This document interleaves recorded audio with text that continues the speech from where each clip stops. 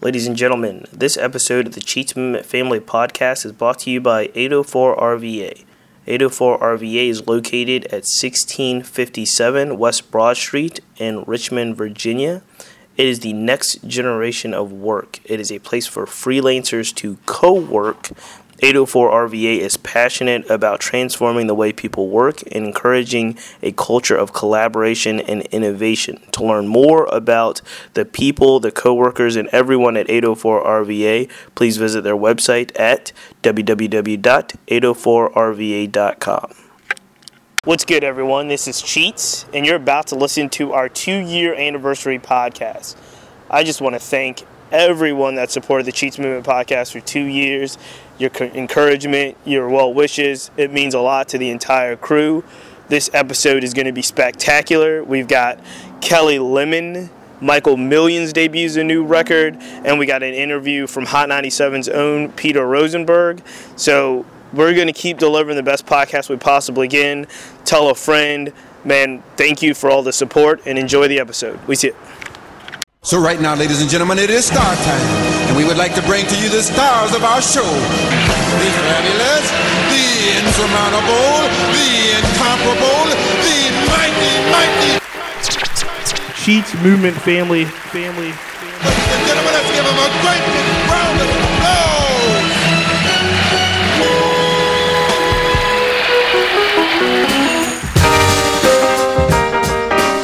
Ladies and gentlemen, we are at 804 RVA. Clap it up as the Cheats Movement Podcast. Yeah. Man, it is great to be back, man. It's a lot going on, but one of the things I want to start with, my brother is not here. He's been making some moves, but 2 years ago, a friend of mine asked me to say some MC rhymes by the name of Hip Hop Henry. We got an idea about starting a podcast that focused on culture and hip hop and community. And 2 years later, we are still here. This is our 2-year anniversary show. Clap it up. Oh, yeah. 2 years. Oh, I didn't know it was today. 2 years. This like we can do other stuff to celebrate the 2 years. We can make it go like for the rest of the year. Yeah, let's do that. But technically, like last week, I didn't even know. It was somebody, I think Rich was like, yeah. Is this the 2-week anniversary of the show? 2 year, yeah. And I was like, nah, son, December. Oh, yeah, I remember the conversation, yeah. And then they were like, and then hip hop was like, nah, son, this is it. This is like the week that we made it for two years. Yeah. So he's not here because he's making moves, and we're going to talk about some of those moves because Big Rich and Hip Hop Henry have a brand new radio show on WRIR. Clap it up. I feel like nobody should really clap because he's not here, man. I ain't nobody out to do. He can't hear it. But we'll talk about that. Yeah, no. We'll talk about that. Before we get too farther in, we've got a very special guest that we're going to talk to during this show. Yeah. It's been a long time coming. I don't know how to describe this young lady in regards to all the things she does in Richmond, all the things she does in the community, all she thinks she does for the culture, but we're very, very excited. Yeah. Ladies and gentlemen, Kelli Lemon is here. Finally.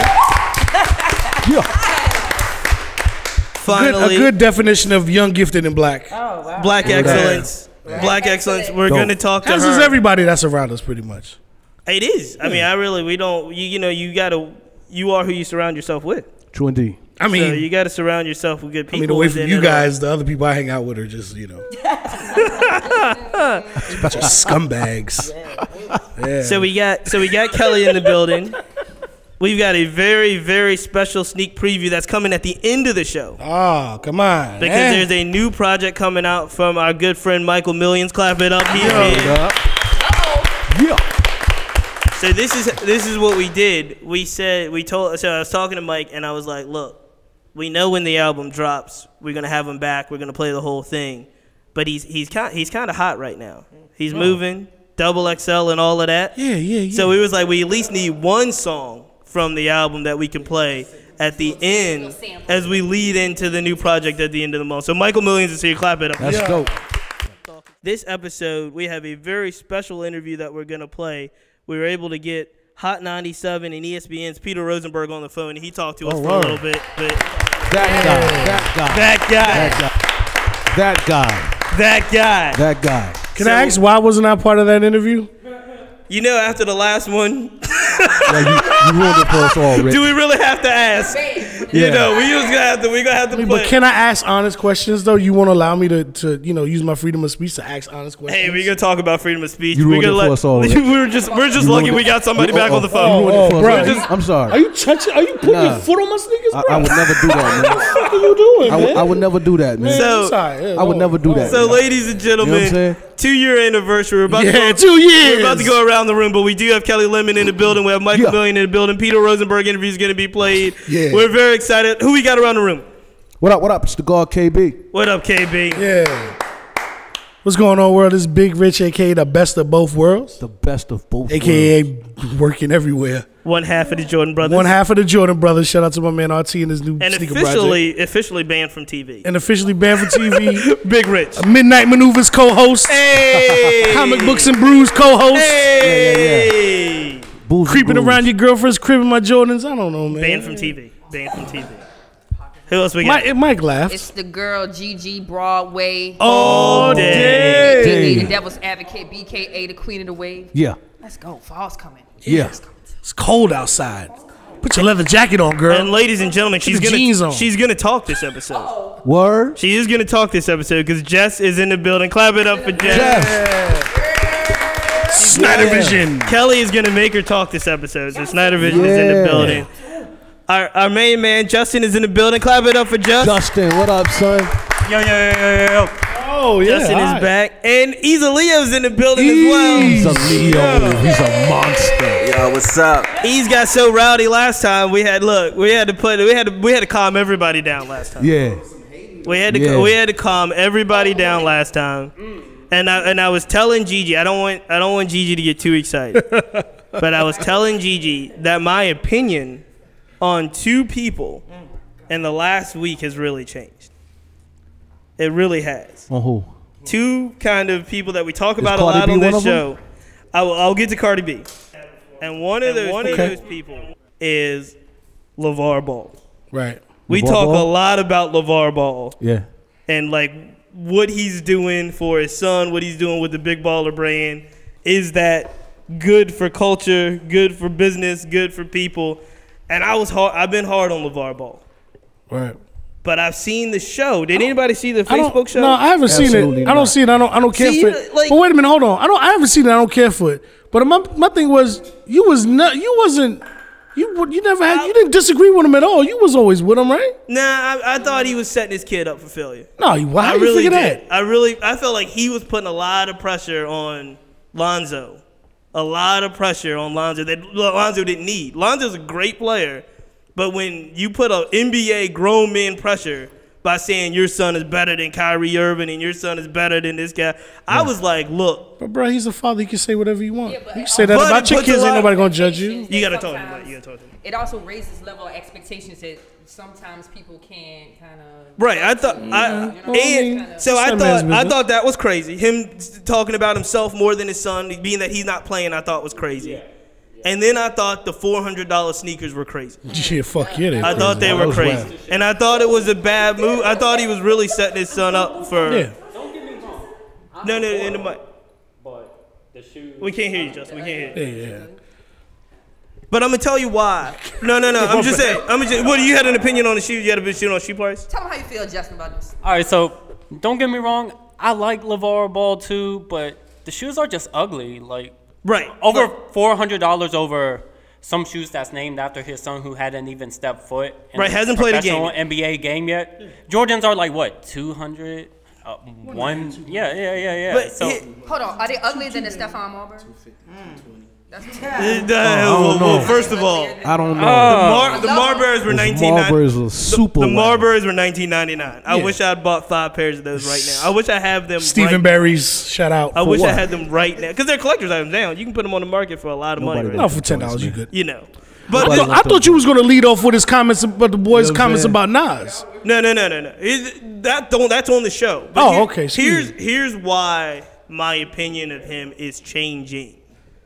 Because once you watch the show, if you watch the show, you really understand that he surrounds himself with family. Everybody that's around them boys is family. And nobody will bring you down faster. And he really, but he really puts his family first. The way that he after the wife had a stroke, horrible story about his wife having a stroke. The way that he's cared for his boys and his wife and have his way around family. You know what I mean? You're supposed to do that. I didn't know the mom had points for that. Right. You're supposed to do that. But you don't score points for that. I think he does, man. I think because at the level, you do that same shit every day, right? Every day. Here's the thing. Yeah, so why is that new to you, Chichi? Why is a father's love a new thing to you? Because I would have really thought that his love was based on himself. I really did. I thought on himself. Oh, come on, bro. I really did. I thought he was a much more self-centered individual. Nah.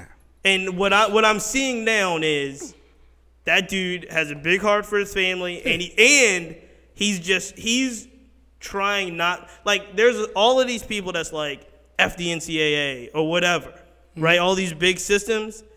It's kind of like he's actually trying to do it, and when you see someone do it, no matter what that person looks like, he just happens to be a B, try to shut their door on them and try to paint a picture of him that may not necessarily be him, and I might have bought into that. That's what I'm trying to say. I might have bought into the system saying, no, son, you should sign with Nike. You should go to the NCAA. You shouldn't have anything of your own. And now when he's doing it, like, people is like, But we would, like, I just feel like I'm impressed by that. And I'm glad you are, because that's just common stuff that a man goes through who loves his family. I mean, I don't know why it's like new to you or something like that. But I feel like what he's doing is newer. I feel like I'm not talking about the caring for the family stuff, but the business stuff. He is going against a system that says you're supposed to fall in line, you're supposed to sign with Nike, you're supposed to do the NCAA. Good for him. And now he's starting to push back on that, and you're seeing all these big corporations be trying to personally take him down. Yeah. But he's still kind of maneuvering. The dad is smart. He used the media, he used the social media, he used everything for his well-being of his family. Right. He's smart. He did it the right way. Sometimes that doesn't work. Sometimes you go against the grain. It doesn't always work out for you, but he did, and it's paying off, man. I think it still remains to be seen. I think because if this comes in the league and gets trashed, if his shoes don't sell, like, it could still be a setup for a major. It could be, but I think the way he's looking at it is he's looking at it like, I got at least one more shot. Nobody says the middle boy is going to be that good, but they think that younger boy. They think the younger boy. He's like, I got at least one more shot with LaMelo. That really can, you know what I'm saying? If Lonzo doesn't pan out, I got one more shot. It's like the most good looking of the son is like the one that they don't want nothing with. The ugly of the kid. I know he's not. Hey, Jess, you seen the chin on them boys, man. But so that's one. Kids got some chins, man. That's one. And then without getting Gigi too upset, I'm not even gonna do it. But my opinion on someone else has changed as well. That we talk a lot about this show. Yeah, and who is that, sir? I'm not going to say. Don't speak on it. Don't speak on it, man. You know what we're going to do, though? What we're going to do? We're going to go into a quick break, and we're going to come back with our featured guest, Kelli Lemon, Word up. Woman About Town. We're going to clap it up because we want Gigi's energy to be 100 for this interview. Bless you. Turn me up a little bit. Yeah. Yeah, it's Roy. Yeah, I got him. Main source, main course, you hardly a fixin'. Chick, you claiming you're chicken, hardly a vixen. I mean, you hardly a Harley pocket rocket your engine. Lying in your memoirs, why you pretending? I'm still pitching, fresh in the ninth inning. Computing algorithms for atom splitting. Beast flows, y'all be reacting to placebos. All those before this here, delete those. You ain't hell, what's the names? I'm authentic Calicos. You before a firing squad if you repeat flows. The bad man, trudging through the wetlands. You standing next to him, the whole around, that's the best man. The wizard is witnessing all this wickedness, beating at your confidence till it all diminishes. Punching at your dentist till you visit where the dentist is. Like Hold Dog and Genesis, y'all know who the menace is. It's Roy.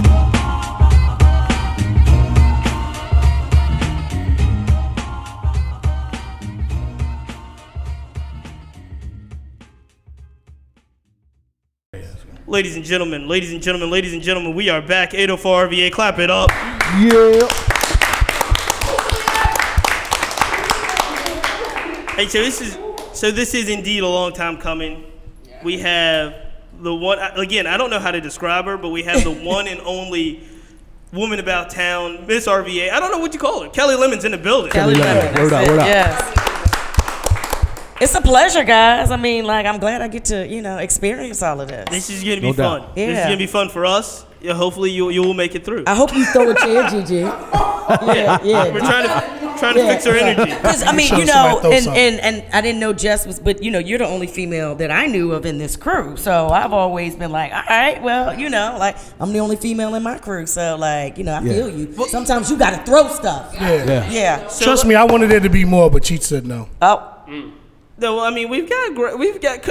Speaking of which, Carice is here, clapping up as well. Carice, what up, what up? Don't try to I'm an equal opportunist.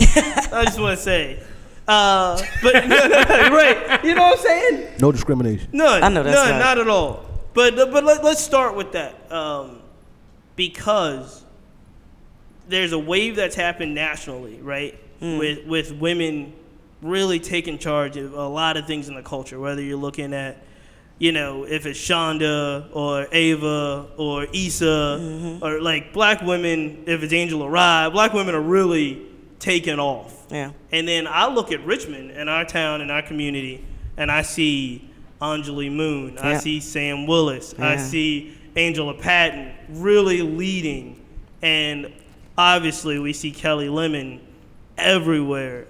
What is it right now and about this time in our city? What is it about this time in our culture where you really see a lot of black excellence and black women taking that lead? I think we were just tired. I think we've been tired. That's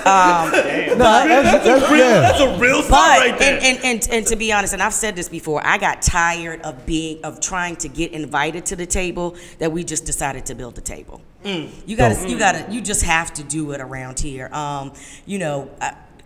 I was raised in the good old boy networks, and to be pushed over and passed through a lot of opportunities, I really, and I'm glad I really said, fuck it. I am not waiting for anybody else to make the decisions for me. And it's truly about how you want to live Richmond, how you want to, put your passions out there, how you want to be happy, what you want to see for yourself. Everything that I do right now, I do because I want to do it. Like, it's nothing deep to it. It's, no, you created this movement. Nah, yo. I was bored. There was nothing to do. And I got with people that said, well, shit, let's just do it. And I think that's what's going on with women right now, especially black women in Richmond, not in RVA, but in Richmond, because they're literally like, all right, if we can't be at these tables with y'all, we'll create our own tables, we create our own events, we'll do our own things. So explain the difference to me, because you made it clear to make a distinction, not in RVA, but in Richmond. Yeah, we live the tale of two cities here. What is the difference for you? Richmond is knowing the truth about Jackson Ward, is knowing that it's not Manchester, it's Blackwell, knowing that Super Friends, and D'Angelo and some of those people were some of the first artists, to kind of come out of here. Richmond is really knowing what 6th Street Marketplace was all about. Richmond is historic, where RVA is commercial. And that's just kind of how. I'm trying to understand. Is that a good thing, bad thing, sad thing? It's a lot of different emotions. Right. I think you have to respect Richmond in order to embrace RVA, and I think that's the hard part. With the gentrification of Churchill, with everybody moving over to the north side into Manchester, to see some of these houses cost $300,000 that only cost $36,000 to the people that originally moved into it. So all of those things to me are true Richmond, and you have conversations with our older generation, and they get excited still, but they don't know about craft breweries. They don't know that we have good food here. They don't know about the fact that there's a festival every weekend. They're not thinking about those stuff. They trying to go to 2nd Street, you know what I'm saying? They trying to eat at Kroger Spot. When they think of Jackson Ward, they still think that the Hippodrome is popping every weekend. You know what I'm saying? Like, so, you know, they remember when Juan Condi and KDP were still on the radio. You know, like Juan the shower Condi. song was real. You know, yeah. So that's an interesting challenge for yourself. Very interesting. Because a lot like what we do with the Cheats movement, or what I do and what you do, a lot of that is seen as paving a way forward. Yeah. Into kind of what is new. I think the challenge for us is understanding what the history has been, and how do you apply that. But people, I know for a fact, between Creative Mornings and all this stuff that, like, you did Creative Mornings talk, you're, you know, leading charges at places like Hardywood. So there's this balancing act that a lot of us have to do that I would say is even more challenging than, say, someone like the mayor, who really can just embrace the new. Yep. There's got to be people that still say, oh, no, there was some historical context here. Let's talk about what this used to be when I was walking down Broad Street to do my school shopping. Yeah, and that's kind Soul of Station. Remember Soul Station? Yeah, Cavaliers Men's Shopping. You know, like all of that. Shout out to my Uncle Bruce. He used to work in the joint on Broad Street. So how do you do this? But here's the crazy thing. I'm not from Richmond. Right. You know, I'm Hampton. I'm Tidewater. Right. But I moved to Richmond in '92. Well, my parents tricked me. I thought I was coming to Richmond. They put me in Hanover. Right. And so the first thing that I did was I learned Broad Street, Midlothian, and Pam Road. Right. Those are the 3 streets that I learned first. Sure. And then I knew, and I'm telling my age, I knew Friday nights you hung out on Lee Street. You parked on Lee Street, right? Saturday night you was at Ivory's. Yeah. All right. Uptown Sunday Lounge. night you was not me, but I know what you're saying. Yeah. Sunday night you was at Bird Look, Park. KB is like, you know, Like- he knows this. He knows this. Yeah. That's how I unfortunately had to find the black side of me, because I was in Hanover at Atlee High School, and none of them ever came into the city. They were scared. You didn't go into Richmond, right. You know. I remember when the CIAA was here, like that tournament was here, like, you know what I'm saying, like. And so to me, that's what got me excited. We were the capital. Everybody in Hampton and Tidewater was like, "Ooh, you going to the big city of Richmond?" And so when I got here, I was like, "Oh my gosh, that's what it is." When I had the opportunity to buy my house, keep going. I bought my house on North Side. Strategically on North Side. My mom was so against it. She was like, "You're not gonna live over here."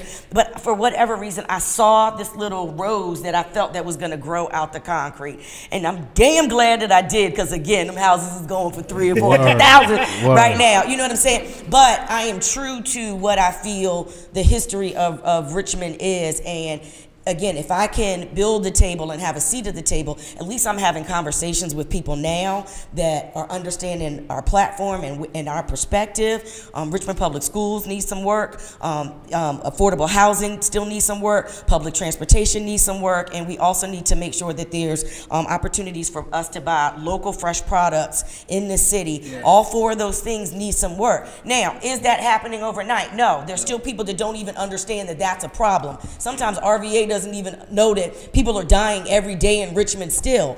But what I can do is at least say, yo, this is the story that we're seeing.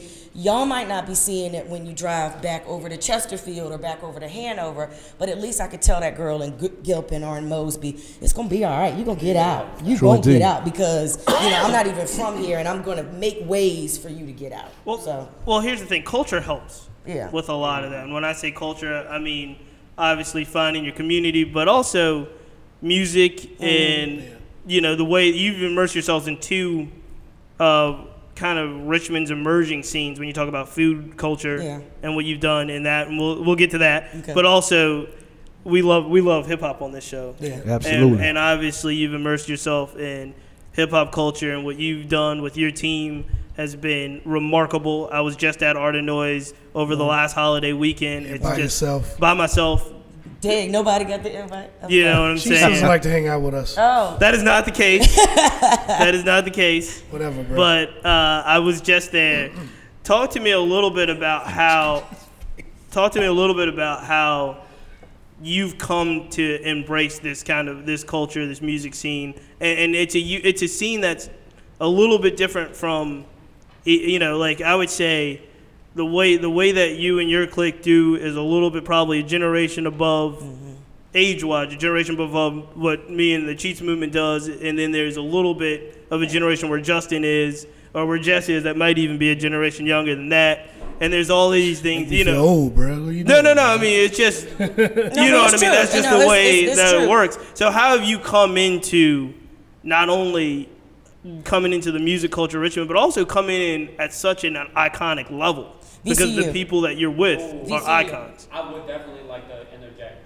Yeah. Go ahead. Yeah, give him the mic. No, come on, bro. So go ahead, right there. We're talking to you. All right, so with this program at VCU called Aspire, we do community service within the city of Richmond. Yep. And for I remember when the Aspire program started. For one of the orientation days, they decided to do a tour of Richmond. So they had all these tour buses, and with me being from Richmond, I'm like, yo, like, we don't need a tour bus, like, really? Yeah. But there's all these non-Richmonders, like people from the 757, North Carolina, Maryland, Atlanta, and like just seeing their faces when they got off campus to go to the project housing within Gilman, within the other project housings in the east side, when I told them about how Armstrong has a daycare in their school, everyone was like, what? And then I told them about how crime spiked up 20% within the last year, and they just started to realize, like, wow, like, there's a lot more to Richmond outside of VCU because of that fishbowl effect that VCU has. The mile radius that wraps around VCU. And also got them familiar with the Hippodrome's history about how Richmond was the Harlem of the South. The Black Wall Street. I told them about Nicholas F's influence, Gil's influence. I told them about D'Angelo too, and some of them were like, who's D'Angelo? And then I'm like, you're too young. But I said VCU because I came straight from UVA at 22, and VCU gave me my first job. Now, really? Yeah. So, but this was back in 1998, and unfortunately, VCU was considered 13th grade to a lot of people. People didn't go to VCU. It is not the VCU that it is right now. You didn't even see anybody wearing VCU gear. Like, that was how much. It was an open air campus. It was considered a commuter school. Dr. Trani said, keep these students on campus, let's make it traditional. And he threw a large amount of money into changing the culture for the students at VCU. And I was blessed to kind of be there to be a part of it. But what it did is it had us outreach to different areas of Richmond. Yeah. The Carver community, the Oregon Hill community. MCV did not mess with Monroe Park campus. Like, they were two totally different. They really didn't mess with them until the campus connectors came along, and they had some. And they kind of changed the name to VCU Health Systems. Saying all of that to say that they also were strategic in making sure that the diversity, was major. And it's crucial, because I remember the statistics from a 2015 sheet. Even though VCU is technically a PWI, 51% white, you really wouldn't think that, because there's so many different ethnicities that's the other 49%. Oh yeah. I mean, and that's what made it unique. That's what made, the parties, jump. That's what made you want to go to the dining hall. That's what made all of a sudden you went to the basketball games. And let's not even talk about the art. You know what I'm saying? Because they are the one reason that Richmond is the art city that it is, because of the #1 ranking that they hold. So talk to us about how VCU helped you connect with the crew that you're with now, which is, like I said, an iconic crew. So a lot of traditions were not here on campus, and because so much money got thrown into student programmings, I was on the board to bring the Fall Block Step Show inside. I was on the board to create the first homecoming. The very first concert, who was it? In the Siegel Center. Ludacris? The Roots?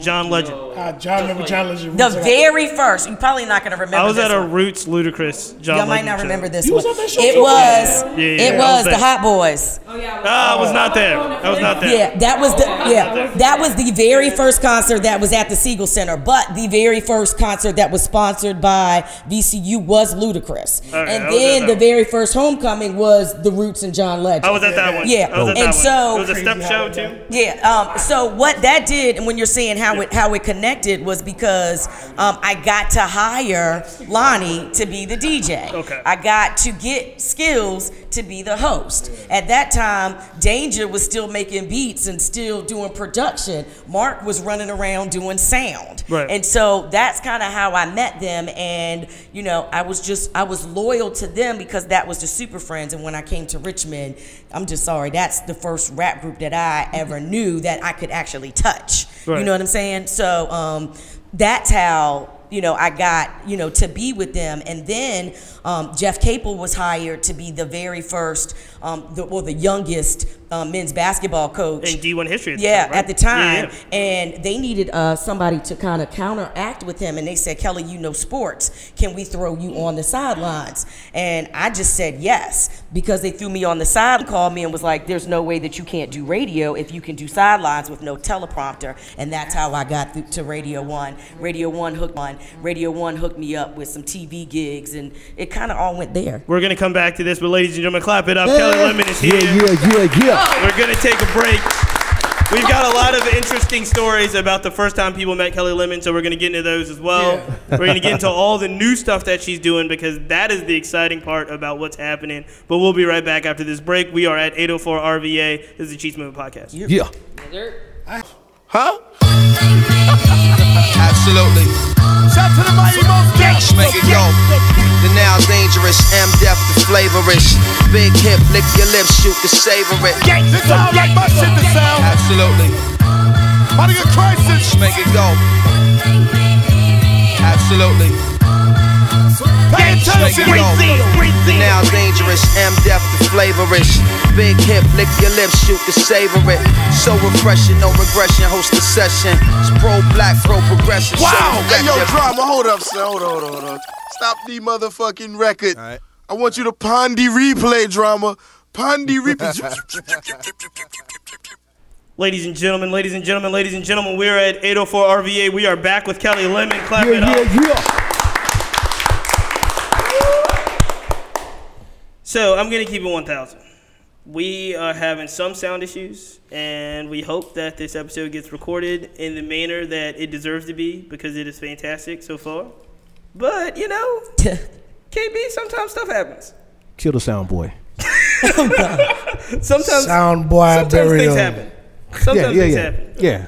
And so a couple of us around the room have stories about, or remember the first time they met Kelli Lemon. And we're going to get Jess into this as well. This is one we'll get Jess to talk on.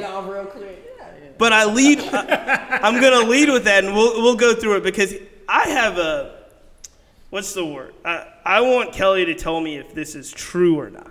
I want Kelli to tell me if this is true or not, because I have a thought that I think is true, but it may not be what I'm thinking. And I'll say is, Kelli is a person that knows a lot of people, interacts with a lot of people. She's very open. She's an open book on kind of social media and some of those things. But my thought is that there is a large part of Kelli Lemon that is almost introverted. That is kind of, there's only a handful, I would say a very small amount of people that would quote unquote know a whole section of Kelli Lemon that the world does not know. And I say this because I've heard some of your speeches, I heard some of your stories, and I see the way she moves in town, and I know that she is an open book in many ways, but I think there's a large section of a Kelli Lemon that people don't know. She doesn't care for you to know about it. And so talk to me about balancing that, being a person that is definitely a public person, and there's a lot that you give, but there's a lot that you do not. Like, unless I'm wrong. Am I wrong? You could be like, I'm full of shit. Everything's 100%. You're not wrong, but you got some of it. Like and I will say this: there's some things that I want to tell, but my friends are like, whoa, too soon, way too soon. It will affect the brand. Like, stop. And why am I mad curious? Like, I really want to know now. Yeah, you might know some things, but some people don't. And we'll talk about it when the mics are off. Okay. I don't. Wait, is this directed towards me personally? No, babe, no. What the hell do I know? No. But what I have found out is the things that I was scared to tell, when I said them, they helped somebody. Right. And so, I had to get out of whether or not I was being an introvert and being selfish with not saying some things and who I was helping when I did let some things go. There's some things that people do not know about me, though. You probably have to be a significant other of mine to know that. And that's a problem with when I got into dating, because there was a Kelli Lemon at home, and then there's a Kelli Lemon in the streets, per se. So that is interesting. It's challenging. My boyfriend hates it. How do you balance out? And you mentioned the word that we were going to talk about, because it's almost now Kelli Lemon is a brand. Yeah. So how do you manage kind of a social radio host, public person, and now not just that, a businesswoman, a brand, and then how do you balance out what you consider the other side of Kelli is? My village, number one. And then my therapist, number two. Like, before I make any major decisions, I have a crew of people that I run it past first. Before I type something about the way that I feel on Facebook, I run it past some people first. Now, my lives or my Instagram stories, I know they're going away in 24 hours. So sometimes I just go in on those because I need to let it out. But, and I'll call it out. Me and AJ Brewer had a very long conversation. Shout out AJ. Shout out Brewer's Cafe. One of our favorite places. And this has been, and y'all might know, about 3 weeks ago. All right. And he called, I got on the phone and I said, Joe, AJ, don't say nothing. The crew's gonna handle that. And daggone it, if the crew did not handle that situation and everything was smoothed out, everything was great. There was even a pop-up situation that happened with the whole thing. But I said, AJ, we got enough people that back us that we don't have to say it, because we still need dollars coming through whatever that we got going on. So, and that sometimes bothers me, because as much as I want to be real and say, forget you if you don't rock with me, or forget you if you don't, care what I have to say, I also do have to look at myself as a brand. I have to look at myself at what girls are looking at me. I got to look at, what mentors or who else is, just kind of rocking with me. And it bothers me sometimes. I ain't gonna lie. It does bother me sometimes, because I'm like, I don't want your money if you can't deal with the realness of me. Mm-hmm. But I also know that, let's call it out. I know there's some people that don't watch Coffee with Strangers because I'm black. Mm-hmm. I know that. Mm-hmm. I know that. Mm-hmm. Yes. No, that shocks me. Really? Yeah, Jess. Yeah, girl. Yeah. We were still doing that here. Oh, we are. I mean, sometimes, but we are. Really? And to the point, y'all, that I thought about maybe getting some other hosts on the show. Really? Really, do I need to put somebody else up here to build the brand, to make the brand a little bit stronger? And you know who told me not to? Hopefully Matt. All day. Yeah, Matt's my guy. Shout out Matt. Yeah, all day. All day. And that's when I knew. Matt is your white partner. Yeah, he's my work husband. He's the producer of Coffee. Do you have to say white partner, Brad? No, because I wanted to point that out, because I didn't want people to think that there aren't people like Matt. Yeah. Matt's a great. So now guy I see, too. because lucky that Kelly didn't have like me or KB or hip hop around in their crew, because we just punch people in the fucking face. Yeah, but no shade. I got Lonnie Battle. Yeah. So like he's not a puncher, but Lonnie be like, all right, let me say it then. You know what I'm saying? So but it does. I'm about to open up something for the first time, and I don't want anybody not to. Yeah, she's a businesswoman. Clap it up for her. Yeah. So I was tipped off by AJ Brewer. Yeah. And when he told me that, I was like, oh shit. Yeah. So that's great. it's a social cafe, urban hang suite. Yeah. And I kind of came up with that concept because right now I feel like people will socially connect through food, sports, arts, and education. And if you put those 4 main ingredients in front of anybody, you don't have to know them, but if you talk food, sports, arts, or education, you will find something to talk about. And all day. Can I get back to the haters for one thing though? Yeah. Because the haters. I want to be very clear about this, and I want to understand it from your perspective, because we see the moves you're making, and there are going to be people that dislike you for whatever reason. Oh yeah. Gender, race, personality. Let me ask you this. How many of those people look like you? A lot. Because that's a whole nother side of the coin that I don't know. And not to absolve white people, because white people are going to be white people, or racist people are going to be racist people, or whatever. But there's an element to this that people don't really understand. And look like me being women, I will say that we have a lot of cattiness within ourselves. Crazy. So when people come and run up to me, that shocks me, because I'm like, yo, yes, I'm gonna give you whatever you want to learn from me. Please get it and take it and run with it. When it comes to non-women of color, I just think that they don't. I don't know if they don't understand me, or if they think I'm doing too much, or, oh, there she is again. You know what I'm saying? And it's because they're not used to seeing a lot of us that challenge them and can sit at the table with them, that went to school with them. You know what I'm saying? That, I've just never understood theirs. The haters from the black women, side of things. And not just women. Again, I want to be men. Yeah. It's only because they really don't know me.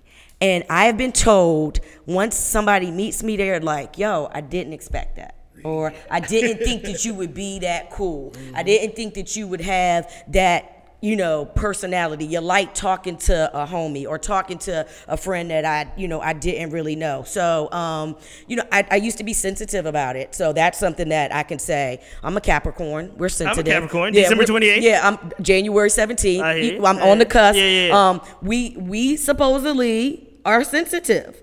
That's what they say about Cheech is sensitive. Cheech is mad sensitive. It's only when it comes to Rich. Yeah. We supposedly are sensitive, but only when Rich gets upset with me. Bring a dog in here. Let's see how sensitive you are, son. I don't like dogs, son. There was a time. I don't like dogs, son, at all. There was a time I didn't want to be written up. I didn't want to be enough of Kelly. Stop. Don't, I didn't want anybody to go, oh, there she is again, or I've heard her story already, or, this, that, and the other. And I've had to kind of let my village again say, no, you've earned it. You have a platform, you have something that you need to say, so don't shy away from that, because you don't know who your message reaches. So I don't, I pray for the haters every night, specifically. I do, specifically. I do pray for them, because anybody that doesn't like me, anybody that wants to bring ill will to me, I do pray for them. There's a lot of people, especially two in our crew, that look extremely fondly of your moves. Jess and Gigi. I'm not making any secrets. And it was to a level where I wondered, without talking to you about this, I wondered if you really truly understood the impact that you're having on young women. Yeah. And is that something, do you consider yourself even a role model in that sense? I just saw an interview the other day where we were talking, and it's funny because we were just talking about LeVar Ball and doing things that he's supposed to do and people getting credit for doing things they're supposed to do. But I saw an interview the other day where an activist was saying, like, every black male, as an activist talking to black men, but he was like, every black male should consider themselves a role model. Yeah.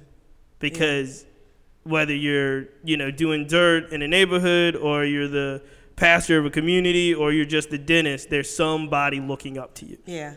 And that's why I probably haven't released everything that, I have going on. But what I want to do, though, is make sure that I tell y'all how I failed. like the things that I didn't do well.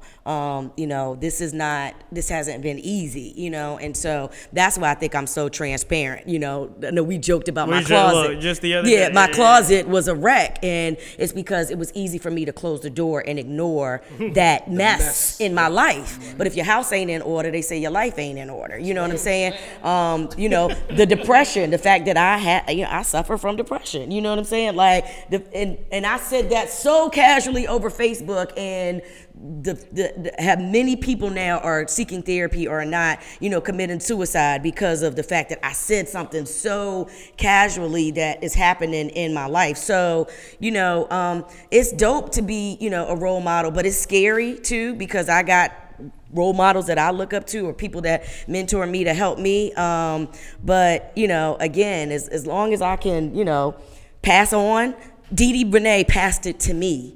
You know what I'm saying? And so I'm always looking to pass this on. I want a family, y'all.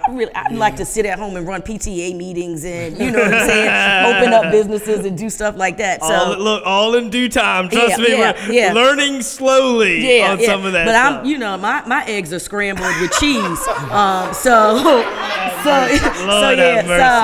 Again, I'm just saying, y'all, I'll be 42 in January. A lot of people don't know that either. You know what I'm saying? I can't tell. Again, I am at a level where, again, all I'm looking forward to is happiness and how to build my legacy and how to just continue to help people live this dope city as best as possible. Let's talk about the first time people met Kelli Lemon. Rich, you said you had a story. What was your impression of Kelli Lemon when you heard of her and then you actually saw her? I mean, everybody who knows me know what my first impression of her was. Okay, well, let's go to the second impression. Of every woman that I met.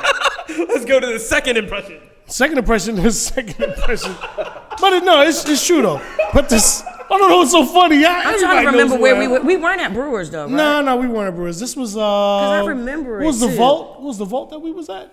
Was that you was there. You was there. That was the first time I met her when you was there. But that was the second time I met you.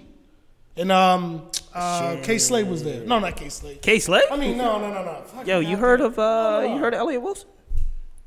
No, man. You heard it wasn't K Slade. It was you know Elliot Wilson? You know him? Clark Kent. Okay. Clark Kent was at the sneaker show. Yeah. You were there. I was there with Devin. I was there with Nobi. Yeah. It was my first time I ever met you. I heard your name before because Devin used to talk about you like crazy. Okay. And then he was like, yeah, hey, Rich there, Kelly. I was like, oh, okay. I was like, yeah, shorty over there. And Nobi and Devin were like, yeah, she bad. I was like, yeah, she is kind of bad. That's funny. So they was like, yeah, you should go over there and talk to her. And I had on like a Nike ID pair of LeBrons, like turquoise and pink. You had the same shoes on. No, I had on LeBrons that day too. Though. Yeah. And I kind of looked over at you, and they was like, yeah, you gotta go talk to us. I was like, nah, I'm not gonna do that. Sitting there by yourself on your phone. I was like, nah, I ain't gonna. That's crazy. Gonna do all of that. And that was the first time I met you. And then I think the second time I met you was at Mama J's, and we talked for a little bit. And Yeah. I see you on the street all the time, and hanging out with him, I see you all the time now. So I'm always that big light-skinned dude hanging around somewhere. Kind of hard to miss. I'll tell you. It's not a great story, but that's how I first met him. That's the story. I remember. I'm glad that you told me where, though. I needed to know where. Yeah, it was at the vault or the bank. The bank. It was in the vault. Yeah, the bank. Yeah, bank. Now, this is funny because I don't even know if Kelli knows this, but Gigi came up to me one time and was like, I don't know what you said, but it was to the extent that like Kelli Lemon is my idol and I can't talk to her. She told me the same thing too. Shit. She told me the same thing too. But this was not like a long time ago. This was like less than a year ago. It was like Kelli Lemon is the greatest human being, and it was like at the time she didn't know what she was doing, but she was literally being like, "Cheats, you ain't really shit. Like I talk to you all the time." Like Kelli Lemon, damn son. We were good. We were good then. But look, the first it was time, like Kelli Lemon's the greatest. I'm gonna stop her down in a parking lot or somewhere. Well, it was some weird shit. The first time you came up to me, I think you were like totally amazed that I gave you my phone number. Like, yeah, and I was like, "All right, girl, hit me." You know what I'm saying? Like, what's up? What we doing? You know what I'm saying? So no, that's dope. That's dope. Did she use the number though? She did. She texted me and you were going. I was busy. I bet she texted me first, being like, "I talked to Kelli Lemon." But I think you were going through some things. I think we were both kind of going through some things at the time, and we just haven't. We still need to, connect and hook up. Yeah. Got the nerve yet. Yeah. Girl, bye. Now, Jess, how did you come in? Jess, you can talk. Jess, how did you meet Kelli Lemon? Oh, I remember Jess's. I don't know.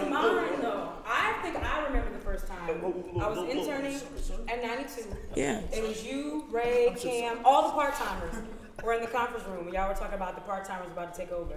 And y'all asked me to take a picture for Instagram. That was the first time I met you. Oh, yeah, I wasn't going to put it there. The first time we connected, drums, Sam Miller's homecoming. Yeah. That was when we connected. Yeah, yeah. We started doing our little dinner thing and. No, you don't want to go back to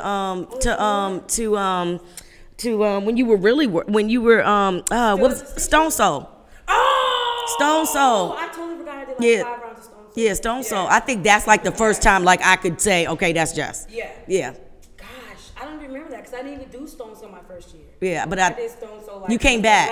You came back. Mm-hmm. Stone Soul. Yep. Are you happy? That was a great story, Jess. Oh my God. Yeah. I talk all the time. Ladies and gentlemen. I will say this, it's crazy now, like, you know, when we go to Art of Noise and sometimes I just want to be in the crowd. Sometimes I just want to party with everybody else.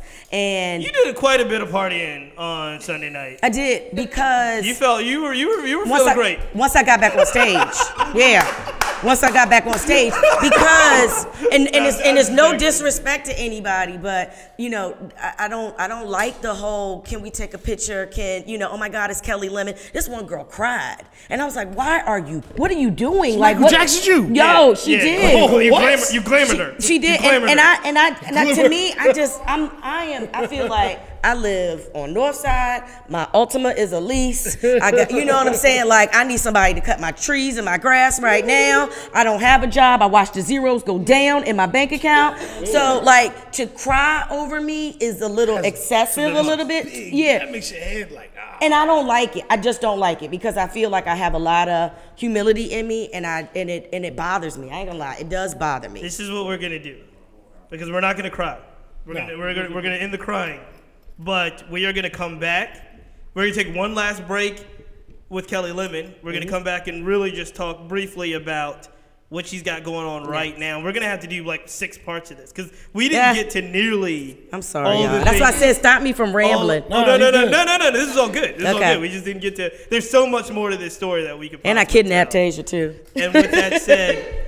We've got a very, very, very special interview we're about to play when we come back from break. Hot 97's own, ESPN's own, Ebro in the Morning's own, Peter Rosenberg. We got to talk to him last week, and we're going to put it up. It was just an interesting interview about his journey, what he's doing now, and how he balances these things. So we're really excited. We're at 804 RVA. And then we've got also a very, very special sneak preview off the new album from our good friend AGM's own Michael Millions. He's in the building as well. So we're going to come back and we're going to talk. Is New York in the house? Say it now. I'm about to get my man. Doo-wop is my man. For the whole New York fan. Check it out. In New York City, which is a big fucking town, we got 5 different grounds. You got the Manhattan, the Boogie and Satin, Brooklyn where niggas don't say good looking. The outer situation is the fucking strong out. Connecticut and Jersey kids be getting wild style. The place I'm from in particular is Queens. Sensation Foundation, MOs to get green. Rah-rah niggas come to Queens once in a while when that ass fucks up and gets bust to the app. But God bless the child, ghetto child be strong. I'm about to break it down, it won't be long. You got Astoria and the Corona. Fresh and where there ain't too much chat or discussion. Queensbridge, where niggas live how they live. Jamaica is my grounds, I keep it positive. And a nigga from Queens got a lot to give. I'm on that Bobby Brown shit, my prerogative. Q-Borough unity is not derogative. A Queensbred MC, they can run they jizz. To your West Coast haters, we will bust your shit. This is how it is, you get blown plus stick. Check it, I denote that I denounce. All y'all whack niggas like the squad, y'all better bounce. Ladies and gentlemen, we are back. Yeah. I'm gonna keep it real with y'all. I had to hijack the podcast for a second. Do your thing. You know what I'm saying? I had to take control. Kelly got me feeling empowered in here. You know what I'm saying? It's rubbing off. But you know, this one is for our female listeners, because you know we don't have a lot of powerful women, you know, bless us with their presence. So I have to take full opportunity of this. And you know, I really want to ask you, how do you exude such excellence? But you know, I don't think you really realize and understand how how much you impact and how much of an inspiration you are to not only women in general, but especially women of Richmond, you know? And it's like, you make it seem so effortless and so easy, and I know it's probably not. And me and Jess gripe about this sometimes, but, you know, in a male-dominated industry, we have a lot of struggles sometimes, you know? Yeah. And with it being heavily, I guess, relied on aesthetics and things like that, how do you, or can you give women advice on how you move throughout the industry and how do you overcome roadblocks such as, I mean, we keep it real, when you maneuver a lot through not only Richmond, but I guess the industry in general, and being a woman, it's hard, especially being an attractive woman, you know, it's hard. Unattractive, you're right. Ugly, look good, I mean, it's hard. I'm talking about myself. Girl, bye. Goodbye. But, I mean, how do you overcome these obstacles when you try to get business done? Because you do so much and you execute things so well. How do you get over the roadblocks of the sexism and, you know, a lot of guys, you know what I'm saying, they want to introduce kind of sexuality into business transactions and things like that. How do you overcome such? Yeah, so I grew some balls. And I had to do that because at 22, I started working directly into VCU athletics. I sat at a table with all white men, and I would put my ideas out there, and the next week, the idea was somebody else's, and it was put into existence. I also I got my master's from VCU out of the VCU, it was called the Sports Center at that time, but I think it's VCU Center for Sports Leadership. And the president of the NFL Players Association came down and said, if you want to be in this industry, you have to be able to take the sexism that comes with it. I mean, she held no bars. And at that time, I think a little red light came, you know, flashed in my mind that said, all right, I gotta be one up from all these guys. If they come at me with something that's sexist, my response gotta be even quicker than theirs. So like, I'll never forget, this white guy was just like, girl, I'll be the best 3 minutes of your life. And I said, and you really probably won't be because you only got a minute's worth of you. You know what I'm saying? And so shots fired. And their whole attitude changed. You know what I'm saying? Like when you had a response and you didn't show that you were weak, then everything kind of went out the door, and it was like, all right, well, let's go get a beer. You know what I'm saying? And then, as I said before, you have to almost create your own opportunities separate from the guys. And, you know, it's hard to do, but it's not hard to do, especially with the power of women in Richmond right now. Like I said, we're building our own table, we're pulling our own seats up, and we're doing what we want to do. So when they look at you other than what your qualities are, and they're just looking at you surface, you already know those are the ones you're not fucking with. You know what I'm saying? And so you kind of go around them, and they'll get it. They'll understand. You know, you don't really need them. You know what I'm saying? Somebody else will help you. Somebody else will lift you. Somebody else will ignore that quality. And I think that being strong, you know. Now, I will say this. There was a time where I was a little bit too much. My dad, actually, I was at Lowe's one time, and the guy that was in the hardware section, he pissed me off, and I went after him. And my dad was like, if you love me, you can't do that. Because if he does something to you, then I gotta kill him. And you don't want me to be in jail, do you? And I had to think about that. I was like, all right, I am not as strong as everybody else is. You know, a guy spit in my face one time. Because I said something, I popped off at him, and he spit in my face. And I was kind of like, yo, he could have hit me. He spit in my face, but he could have hit me. And so, again, to be strong, to be, you know, very, very, you know, affirmative on what you feel and what you say, and then just know it's not always gonna happen. You're not gonna die. You know what I'm saying? I used to say that to my students all the time. When they would come to me with stuff, I'd be like, yo, but you're not dead, though. You know what I'm saying? So you're gonna have those roadblocks that are not gonna kill you. Those roadblocks are just gonna open up the next door. So that's how I look at it, and that's how I see it. And also, surrounding yourself with some dope dudes, some dudes that really appreciate you and will stand up for you. You know what I'm saying? Like I appreciate my crew all day because, like I said, they're like, let me handle it. And I'd be like, I got it, but they got your back enough to to make sure they know you're not the one to fuck with. Nice. Yeah. Okay. Well, I didn't think you could put any more on your plate, but apparently you have. I hear about a new business venture coming out. Yeah, so along with, I started Like the Fruit LLC. That's kind of like my hosting, event stuff. That I've kind of been doing. Virginia Museum of Fine Arts has kind of reached out for us to do some after hour stuff. We were just at Louis Ginter the other day. Non-traditional places are like finally saying, whoa, wait a minute, what y'all doing, black audience? Hey, y'all, nice to see y'all. Y'all spend money too, and so it's dope to be able to kind of do events in those non-traditional places. We got I did the first dinner on Blanc that a lot of people were at. I'm glad that that's coming back to Richmond for a second year. But hopefully I get the keys to 304 East Broad Street, and it will be a social cafe urban hang suite. When I say that, the front part will be kind of like a grab and go, coffee, everything will be loyal to local, so smoothies, sandwiches, Buddha bowls, everything fresh and from Virginia.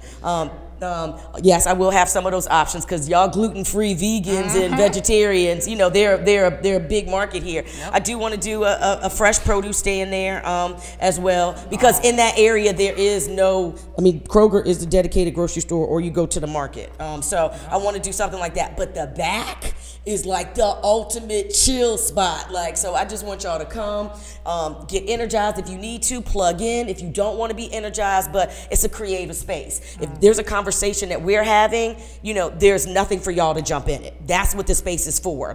So don't be mad when, I get an idea off of something that me and, y'all were having because that's what I want the space to do. So TVs, it will always have a DJ set up. There will always be room for a DJ to spin, bands, we do TV nights, games, books, anything arts, food, sports, and education is going to happen in the Urban Hang Suite. I even want the architects to figure out a way that we literally, hang out in bunk bed type style loft stuff, something. You know what I'm saying? So I'm excited about it. It's an extension of the brand. It's one step of the brand. And, I'm calling it an urban hang suite because I feel like it can go in different places. So it will have a name. I'm 98%, I'll tell y'all off air, where I am with the name on that, but you won't be surprised when I say it. But coffee will be the focus and just being able to hang out and be creative. So, that's it. Excited. Now, I want to touch a little bit about work-life balance. Yeah. Because it's a pain, it's a struggle, especially for a lot of women, who have families and home life to take care of. How do you balance your home life with so much that you have going on? I just started to appreciate the man that I have in order to do that. I just started to apologize to my friends because in my mind, everything was a yes. No matter what it was a yes. Whenever you asked me to do it, it was a yes. It was $1 to me. And once I stopped kind of chasing that and realized that my friendship and my family will be there till the end, some of that stuff started to fade away. So I literally now check with my friends to see if there's anything fun to do before I take a job. Or I check with my man to see whether or not there's any plans. It was hard going out to dinner because I thought I had to speak to everybody. When we out eating, I'm hugging everybody saying, hey, and I'm looking at his face like, right. Can you sit down and let's eat? You know what I'm saying? So now when we're out, I don't go up to anybody. I don't, I sit down and I eat. And if you talk about me, you talk about me. I just hope that you realize that it's a good time that, we're having. Now, it's hard for him to go out to events because, again, I'm that other Kelli Lemon out at events. And he's kind of a private person, so he stays to the back. And he lets me do my job and realizes it's a job. But as soon as we get in the car, he's like, all right, Kelli, let me turn it off. Turn it off. We're done with her. So it's hard. I think that's why I don't have kids now. And that's what, I put my career first. I'm jealous of all my friends that are now having their kids in college. Like I'm thinking about the fact that I'm gonna be 60 plus, with kids going to college, but I don't have any regrets either. I'm cool with it, but just pay attention to your friends and your family, and especially if you have a significant other, give them more than you give everybody else. Yeah, that's good. All right, so the fellas, they making me ask you. Yeah. Top 5. You got to give us your top 5. We're talking dead or alive. Dead or alive, right? Yep. Look at her top face. 5. I know. She does not love this question. Because we talked about this, right? We did. Yeah. But did I give you mine? No, I gave you yours, and it was your show, so I respected the rules. But now you're on our show. Top 5. Good segue. Yeah, this is. No particular order. And I've never really had to answer this question because I only have a number 1. Like I am a Christopher Wallace fan all day. Yes. All day. I will rock out to him any mood, anything. If I had to put somebody else in order that I would actually listen to, then you gotta give us at least. And I'm not and this is a problem. Remember we talked about Tupac being overrated. But I never really listened to Pac. I really don't. It's okay. I really don't listen to Jay-Z. That's a problem. I really don't. That's a problem. Huh? Yeah, he's great of all time. Yeah. Oh. And again, I think now will I go back and rock old Run DMC? Will I go back and rock old Beastie Boys and, like the true era? Like, will I put on LL Cool J? Like, I'm back. Like, nobody can rap quite like I can. Like, I will go back all the way back there. But, for fan favorites, all right, if I have to do it, then Biggie's number 1 always, then I'll do Jay-Z, then I'll do Nas, then I will probably have to go with the Wu, the whole clan. And we've talked about this, that's acceptable. Okay. Yeah, and then LL Cool J was my first boyfriend rapper. So I'll go there. Ladies and gentlemen, clap it up for Kelli Lemon's top 5. Word. And ladies and gentlemen, clap it up for Kelli Lemon. She's got so much stuff coming, man. You just got to be ready for it. I appreciate it. And shout outs to y'all for keeping it dope and different in the city. For real, this is what is changing Richmond. So, the Control Freaks.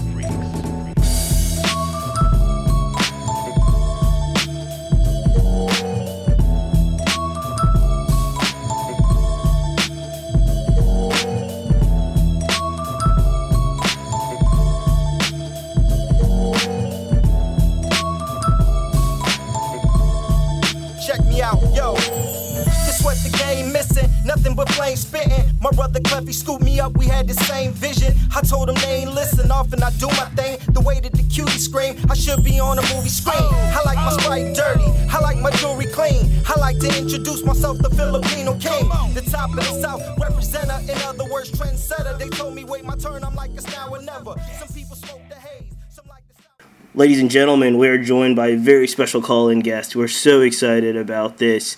You've probably heard him on Hot 97. You've probably heard his podcast, Juan Epstein, with Cypher Sounds. You've probably heard him on ESPN now under WWE. Ladies and gentlemen, welcome to the podcast, Peter Rosenberg. Thank you very much, Mark. Appreciate you having me and going through my long list of random things that I do. Well, we're going to get into that because I thought I knew the majority of the jobs that you did, and it only took me literally a couple of seconds of research to realize that I don't know the half of all the hustle and the work that and the jobs that you currently have, not to mention the work that you put in to get there. And so I want to start with, you've been very successful turning your passions into a career. And a lot of people say that they want to do that, but not all of them are as successful as you are being able to do that. Like when you look back over where you are now and just kind of look back how you got there, what characteristics have you been able to turn your passion into your career? That's a really good question. I really think ultimately it was just belief. And not in a religious way, more just in a confidence way, in a a way that you always know how you feel about something. And if you know that you have an incredible passion for something and you know that it's real, no one can actually question it. There's nothing can truly stop you because you know ultimately what you're capable of. And I always believed that I was a good talker, that I was a pretty polished talker, and I had these specific passions that that are really authentic. And so what can get if you know you're able to talk or whatever your skill set may be, and you believe in the things that you talk about, why not? And that was always sort of the way I looked at it, and so far it's kind of gone that way. Well, let's talk about some of those particularly in specifics. Early on, first and foremost, hip-hop is a passion that you've turned into just a all over the place career for you. Talk to us about.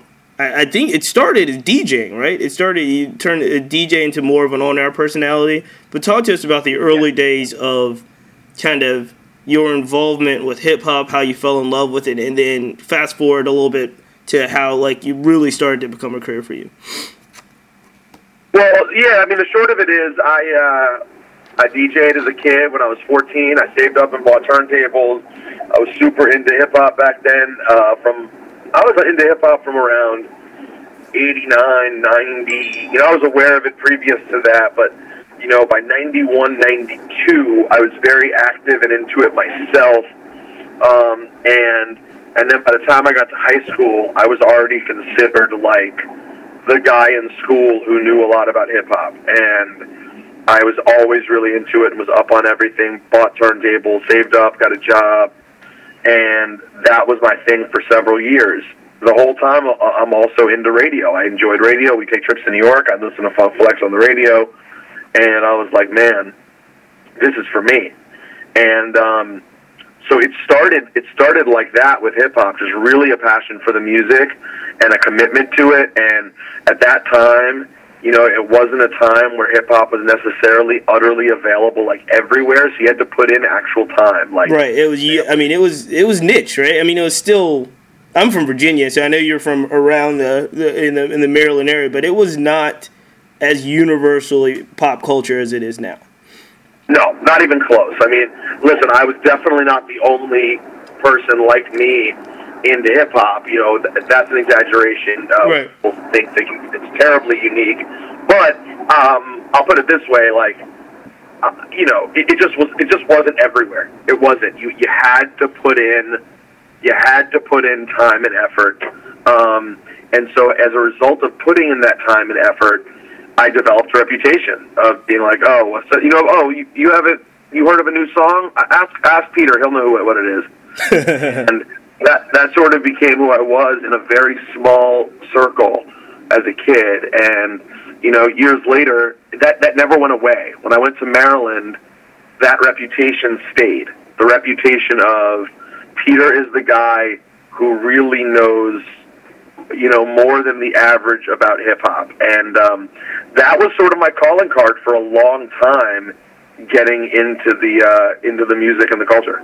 And has that, honestly, fast forward to today, and tell me, has that still maintained? Because, especially with your show Real Late, there's still a sense for you that independent hip-hop artists, up-and-coming hip-hop artists, you're still kind of the go-to guy of anybody else, even at a place like Hot 97, to be like, hey, if Rosenberg's up on this. Yeah, I've kept the reputation, I think, but, in my heart of hearts, I think I feel different. I don't feel as up on it as I used to, which is a weird thing to acknowledge and get used to. But the fact of the matter is, 28-year-old me who got to New York City and was just trying to do anything and put on everyone is different than 38-year-old me with 3 or 4 jobs and, my number one job at Hot being to entertain people on the morning show every day. Mm-hmm. Your priorities change, and that's just the nature of the beast. So, I don't think I think there are kids out there who certainly know much more about new hip hop than I do. But I will say that I've kept my ear and I've kept my my authenticity. I've never started playing stuff I didn't want to play. I've always played a really diverse mix on Sunday nights of ranging from really underground to much more commercial, but it's new, like the new commercial stuff. So I've always I've stayed in a lane that I'm happy with. I'm still proud of how the show sounds. I still think I'm up. I still think I'm generally speaking, I am still often the first person to give someone a commercial radio spin. Right. That still happens right now. And that's got to be a crazy feeling. I don't think I am. But that's got to be a crazy feeling. I mean, we've, when we started this podcast that you're on now, we credited 3 or 4 other kind of entities, right? And one of them was Stretch and Bobbito. And obviously, their career has been what it is. If you're really racking your brain for, I think I read an article about the first times you were coming up to New York City and it was like, oh, Red Alert, in those shows. There's not a lot of places for a real late, right? There's not a lot of places for a show like that. Do you think there's still a place? I know you have one, but do you think there's still a place for those kind of groundbreaking shows for independent artists? Not many. I mean, that makes it a really cool gig, honestly. Right. How many commercial stations at this point have a slot that they give, to someone and just say, go ahead, play whatever you want. We trust you. That doesn't happen very often. Never happens.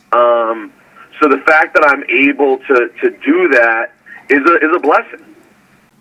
Ladies and gentlemen, this episode of the Cheats Family Podcast is brought to you by 804 RVA. 804 RVA is located at 1657 West Broad Street in Richmond, Virginia. It is the next generation of work. It is a place for freelancers to co-work.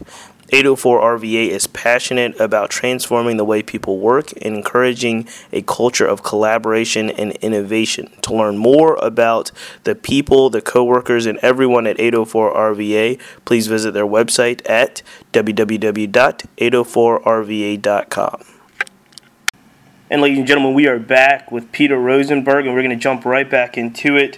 I want to go into this direction because everyone, and I mean everyone, including me, who you're talking to right now, does a podcast these days. But one of the first podcasts that I ever really picked up on and listened to religiously was Juan Epstein. And I think in my mind, you can tell me if you think this is accurate, because it's probably not, but in my mind, with all the talks of all the other podcasts and who's doing this, I feel like Juan Epstein is actually more underappreciated today than it's ever been. Tell me a little bit about like how you and Saif and everyone, like that podcast game. Excuse me. I think you guys were in on it early and doing some really revolutionary stuff, classic interviews, super early. Talk about how it started, and then talk about how you feel about like the podcast space right now. Well, I mean, it started because, me and Saif were put together to start working on what would eventually become a morning show. And so I suggested we do a podcast to get to know each other better and, work out our chemistry. And, this is back in 2007. Super early.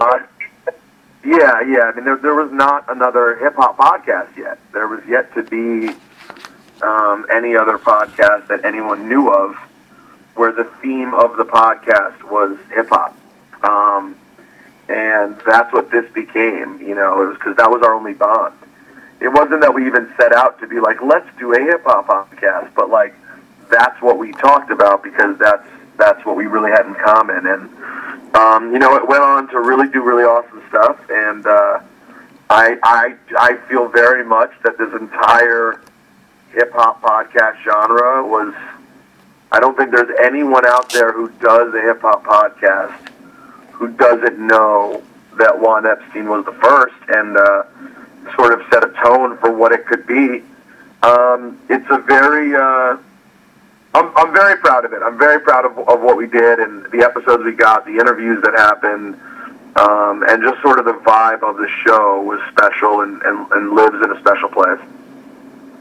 All right, so now, do you, again, like I was saying, am I accurate to think that, is it possible for a show, it's kind of like saying a Frank Thomas or a Barry Bonds or somebody's underrated, but is it fair to say that we think Juan Epstein is underrated?